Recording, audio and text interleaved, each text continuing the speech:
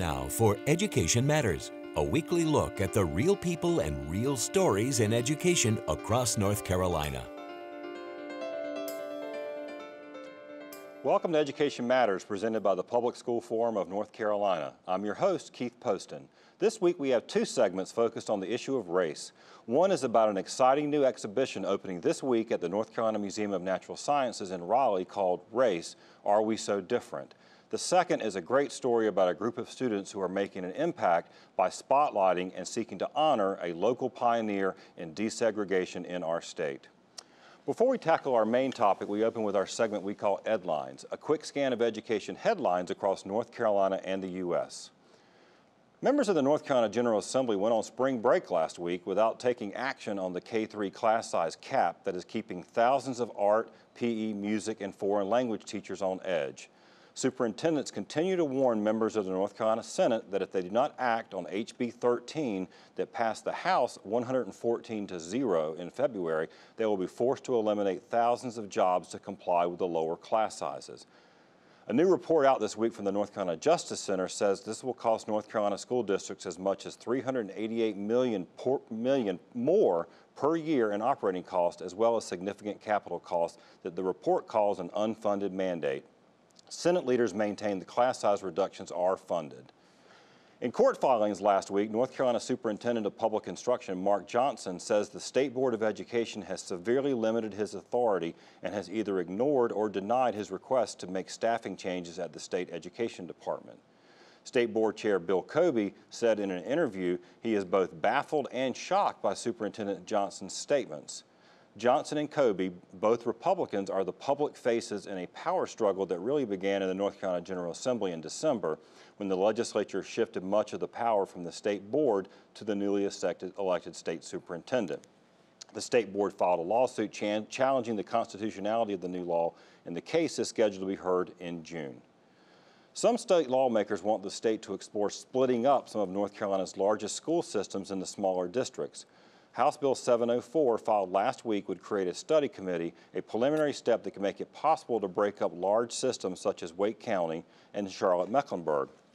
The committee would also consider how to divide school districts and whether a local referendum or petition would be needed before a district could be split.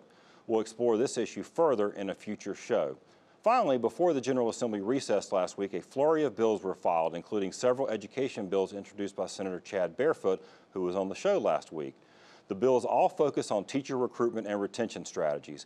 They include an initiative to help teacher assistants pursue teaching licenses, allowing community college professors to teach core subject classes in K-12 schools, and additional funding for the North Carolina New Teacher Support Program. Remember, you can visit the Public School Forum's website at ncforum.org, click Education Matters, and read much more about each of these headlines as well as other topics we cover each week.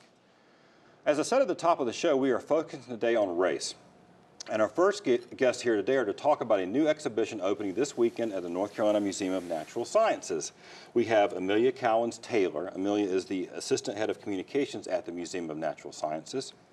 And we have James White. James is the Executive Vice President for Organizational Relations at the YMCA here in Raleigh, but also serves on a community advisory board at the museum. Thank you both for being here. Thank you. Good to be here.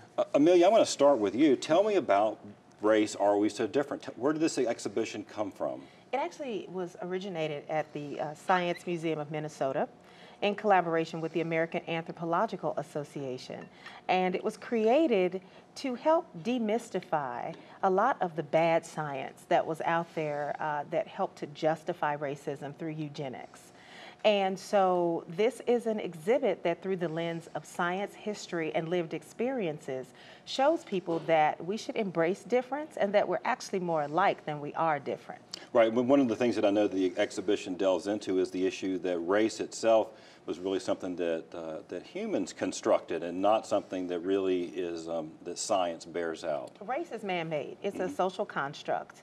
It is not biological, and I think that that is a huge thing to state because a lot of people believe the absolute opposite.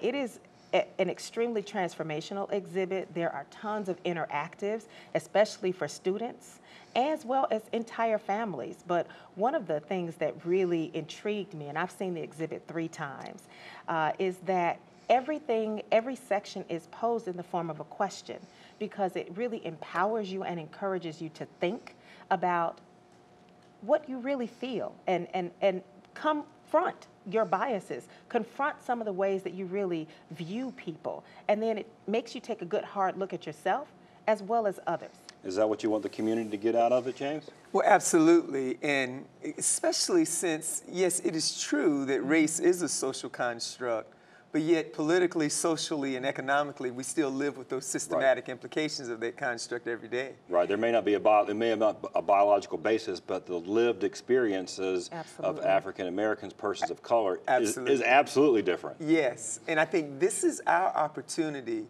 I believe, to engage in a learning experience for the community as a whole, to really begin to say, how can we begin writing a new story? Why is it so important, this subject of race? Why is it so important now and at this point in our history? I think because it's true that we think about what's really going on in our world today.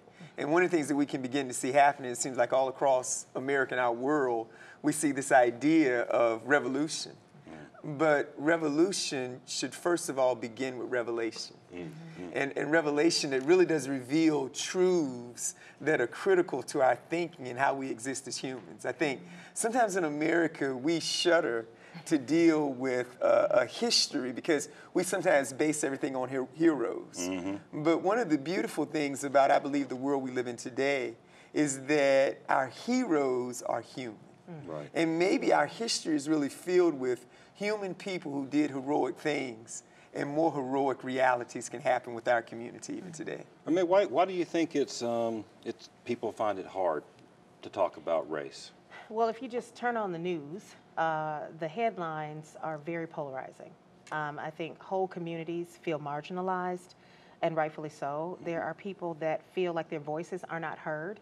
And I think that daily people have to combat stereotypes that are unfairly placed upon them.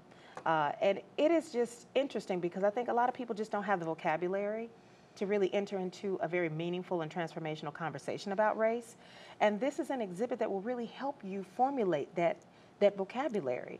We're offering some very unique programming, and one in particular are cultural conversations. And these are facilitated conversations in safe space for 90 minutes that you can reserve, and they're absolutely free on the weekends. Right, and the whole exhibition is free, is that right? Absolutely, the entire exhibition is free. We've had some wonderful sponsors come to the table. We've raised over $300,000 to bring this experience to the people of North Carolina, as well as transportation costs have been taken care of for Tier 1 counties.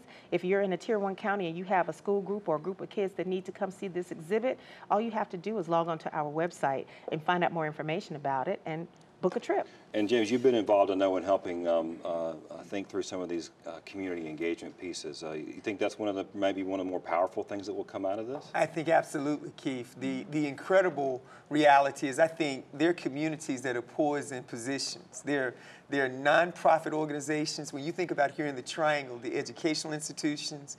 So I know, for example, for us as a YMCA, we feel like we already have people who are in the same space. And this could be the catalyst to a healthy conversation and really strengthening our communities. So the exhibition opens this week, it opens this weekend, and we'll be running through when? October 22nd. So we'll have it for a full 6 months. And because we've removed those barriers, there's no excuse. Come on out and check it out. Come several times. We've even translated 60% of the exhibit into Spanish. That's terrific. We have, and I know on our website, ncforum.org, we have links to the museum's website and well as information all about the exhibition. So it's one of those things that we hope that it will be sticky for people. They'll get into it and want to engage. I think it sounds like an exciting exhibition. So we'll just hope that folks will turn out for it. Absolutely. But thank you both for being here today. Thank This is you. a great conversation about the important subject, and we hope that the new exhibition will help people, as I've said before on the show, get more comfortable being uncomfortable. That's Yes, right. And talking absolutely. about That's it. right. But thank you all both for being Thank here. you, Keith. Before we go to break, see if you can answer this question. True or false, the average genetic difference between two individuals of the same race is about the same as that of two individuals from different races.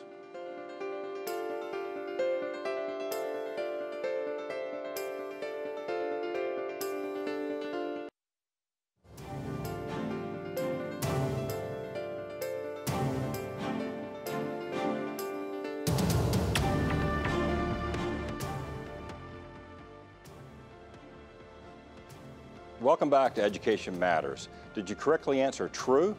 Research has shown that any two individuals, regardless of race, have about the same differences in genetic makeup as two people from different races. We continue our conversation about race today with some special guests from Exploris Middle School in Raleigh and their new friend, Mr. Joe Holt Jr. Sitting in the center, Joe Holt Jr. joins us today. We have two students from Exploris. We have Zack Boone and we have Lev Cohen. Thank you all for being here today. Thank you, Keith. We invited you. This seemed like with our first conversation about this new exhibition in Raleigh, it seemed like a great opportunity to tell the story that you've been working on. These students have working on a student project, and we'll have some more information about that in a minute. But it was based on your story, Mr. Holt. Just to give our viewers just a real beginning thumbnail, we're going back to 1956. That's correct. Brown versus Board of Education, which may have said that segregated schools were unconstitutional and not allowed in the United States. Yes. 1956, you were a junior high school student, and the reality wasn't exactly the same here in North Carolina, was it? No, North Carolina and Raleigh in particular was a very thoroughly segregated city at that time, and the school system was entirely segregated in 1956. 2 years after Brown versus Board. And it's my understanding it remained mostly segregated for perhaps a decade and a half after that.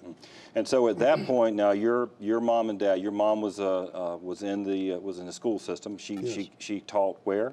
She taught in the Wake County school system at Cary Colored Elementary School. Which is what they were referred to then. That's right, and that was in Cary, North Carolina. Right. That school no longer exists, but that was the name of it at that time. But so from what I know, your folks knew, or at least understood, particularly your mom being in the school system, that she wanted you to have every opportunity, and she didn't believe that unless you were able to go to, at that point, what were the all-white schools. I mean, you were at that point a rising 8th grader, so you would have been going in, and you were in junior high school, and your parents applied to have you to enter into what was then Daniels Junior High School, now Daniels Middle, and then later Broughton High School. Right. At the time, I was actually in the 8th grade at the time that we applied for me to go to Daniels. I had been promoted to the 9th grade and was slated to attend the 9th grade. I entered high school at J.W. Lincoln High School, which was on the other side of town. Daniels High School, Josephus Daniels Junior High School, was in my community. I lived on Oberlin Road. Daniels was located within the Oberlin community. So we submitted an application in August '56 for me to attend that school. And this was the beginning of the effort to integrate the schools in Raleigh. Right. And so, and just to sort of close what happened basically is for 3 years, the school system and the schools denied your admittance because you were black. Yes, that was the basis for it. They didn't want to say that it was the reason, right? But that really was the reason. It was based on race. All right, this is, Zack, I want to ask you, this project came about, that it was you and Lev, and I should point out there were 12 students involved in this whole project that I know that Mr. Holt has gotten to know. Why did this story need to be told by you?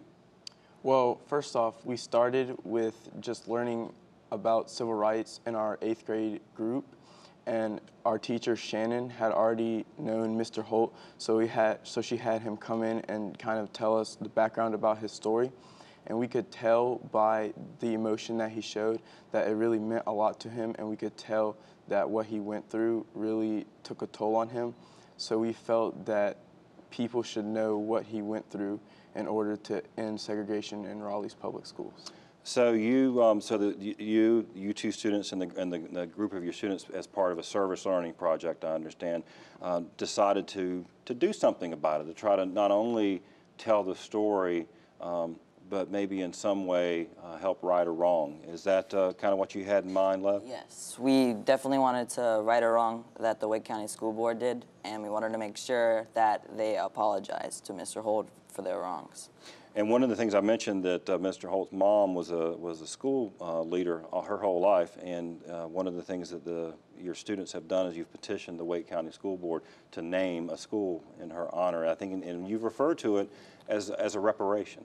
Yes. Why that? I mean, why choose that path? I mean, you're getting some attention. We're going to try to get the story out through our TV show, but why that path? Well, we wanted reparations because we wanted Wake County to acknowledge that they did something wrong and to apologize to Mr. Holt. But we also wanted to recognize him through naming a school, because that's what his story mattered in education. Right. And that's why we thought it'd be a great idea to try to get a high school or middle school named after him. Mr. Holt, what do you think about these young folks? Oh, I'm just very, very proud of them, first of all. I've met with them on 2 or 3 occasions, and each occasion I've been just so impressed with their intelligence. They're highly motivated. They work as a team. Much of this credit needs to go to their teacher, Ms. Shannon Hardy. I've just been very, very impressed and amazed at how they work together, and the fact that they've done this research and understood just what happened, the injustices back at that time, and that they, of their own volition, wanted to try to do something to correct it. I call them modern drum majors for justice. That's what I call them. That's a term taken from Dr. King. Dr. King said that we all have a role in that line. Right, but that class, they are young drum majors for justice. That's fantastic. Zach, it's not lost on me that you're the same age. You're going into high school, Sanderson, next year, that Mr. Holt was going. How does that make you feel?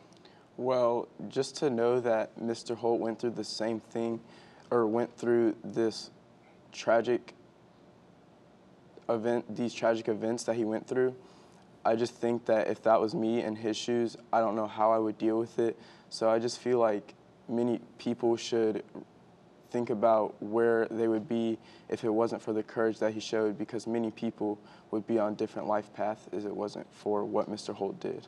Lev, it must be a little bit hard in some ways as a young man to kind of fathom that your friends that you go to school with now might not be allowed through the door in 1955. Yep, it really is hard to just picture, and it seems like, that never happened, but it did. Right. And I don't know how to deal with it, I don't know. I definitely wouldn't be brave enough to make a stand like Mr. Holt and his family. Yeah, and I should point out, I think we showed a clip on the screen as they were rotating around. There was a story, Mr. Holt, when this came, it got some press attention back then, also brought some unwanted attention. There it is on the screen now with your family. Some unwanted attention to your family too. Well, let me give a little bit of background for you about that photo. I think you're talking about the story that came out in the Raleigh Times in November 1956. Yep. And I think the headline said, "Negro Dad May Sue." Well, now that sent quite a few messages. First of all, if you went through the newspapers back at that time in Raleigh, you seldom saw any photos of black people. You wouldn't even know they were in Raleigh unless a crime had been committed. So the message to the community was that this family has crossed the line. And they have committed an offense. And it resulted in some harassment, and I think ultimately your father ended up losing his job over. Unfortunately, we have so much we wanted to talk about, Mr. Holt, and but we are out of time today. But I want to thank you for sharing your story with us today. Zack, Lev, thank you for what you're doing. I think you're making a difference at a young age, and I appreciate you being here. But thank you three for being here. After the break, this week's Leadership Spotlight.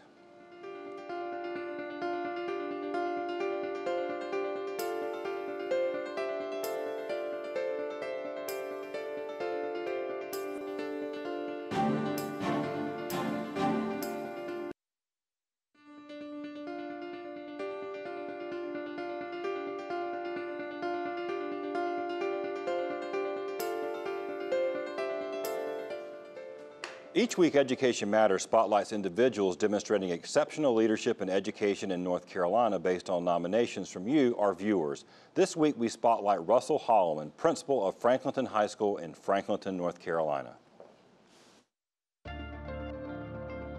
We were a school of only around 400 or 500 just about 10 years ago, and now we are at 1,100 and growing by 60 to 70 students a year. Wake Forest and North Raleigh is kind of growing our direction. And so as people move here, they're definitely looking for additional honors and AP offerings, also what kinds of hands-on technical education programs we can offer, college preparatory programs, making sure that we are meeting all of those needs so that when students come here and apply to an Ivy League school or Chapel Hill, NC State, or go to Vance Granville Community College or the workforce, they are equally prepared. They used to come to high school and just to kind of work towards a diploma. Now we really see that change, especially in the last decade, has shifted towards really a focused preparatory program, whether it's work focus, career technical education focus, college focus. Learning has changed. It used to be a much more sit and get type of learning environment where you had the talking head in front of the classroom, and then their job was to basically disseminate knowledge, and you took notes, and then you studied, you took a test, and that proved if you understood something. Now learning is much more interactive. We have classes in our career and technical education department, pharmacy tech, culinary arts, ag mechanics, advanced manufacturing. Our kids either are going out to provide some service, or we actually have local community partners who are coming in. There's a company called Cersei in Youngsville, which does a lot of forensic technology and equipment. They've come to our school and actually partnered with our forensic science class to actually do labs for fingerprint analysis. Even though we're changing, even though we're growing, we want to maintain that community connection and that community feel. Here's a fun fact about this week's leader. He started off as a North Carolina teaching fellow. If you know someone who deserves to be recognized, visit our website, ncforum.org, click on Education Matters, and you'll find a link to nominate someone in your community. After the break, this week's final word.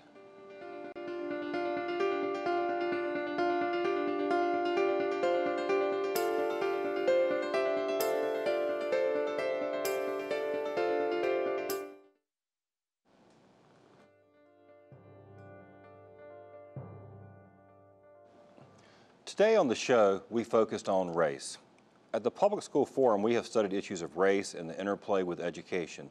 In fact, a new initiative of ours called the Racial Equity Consortium aims to bring together school systems across the state to develop policies and initiatives to remove or at least lessen the role that race plays in determining success in school.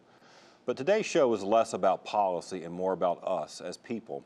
The exhibition opening this week at the Museum of Natural Sciences, Race, Are We So Different?, looks at race in the United States through the eyes of history, science, and lived experience.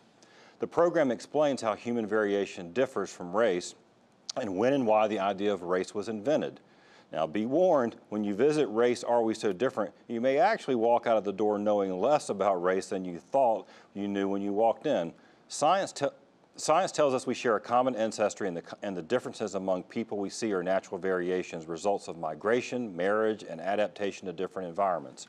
The central message of the exhibition is that what we call races are not separate biological groups, but distinctions created by people, oftentimes to mistreat or isolate those they regard as different from themselves. Which brings us to the story of Joe Holt Jr.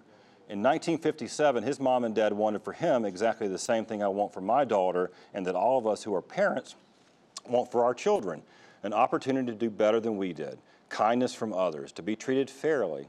But they knew Joe Jr. was not going to get the same kind of education in their separate and clearly unequal all-black school that the white children of Raleigh were getting. Even though the U.S. Supreme Court had already ruled separate but equal schools were unconstitutional, the Holts could not enroll their son. Their applications were turned down year after year.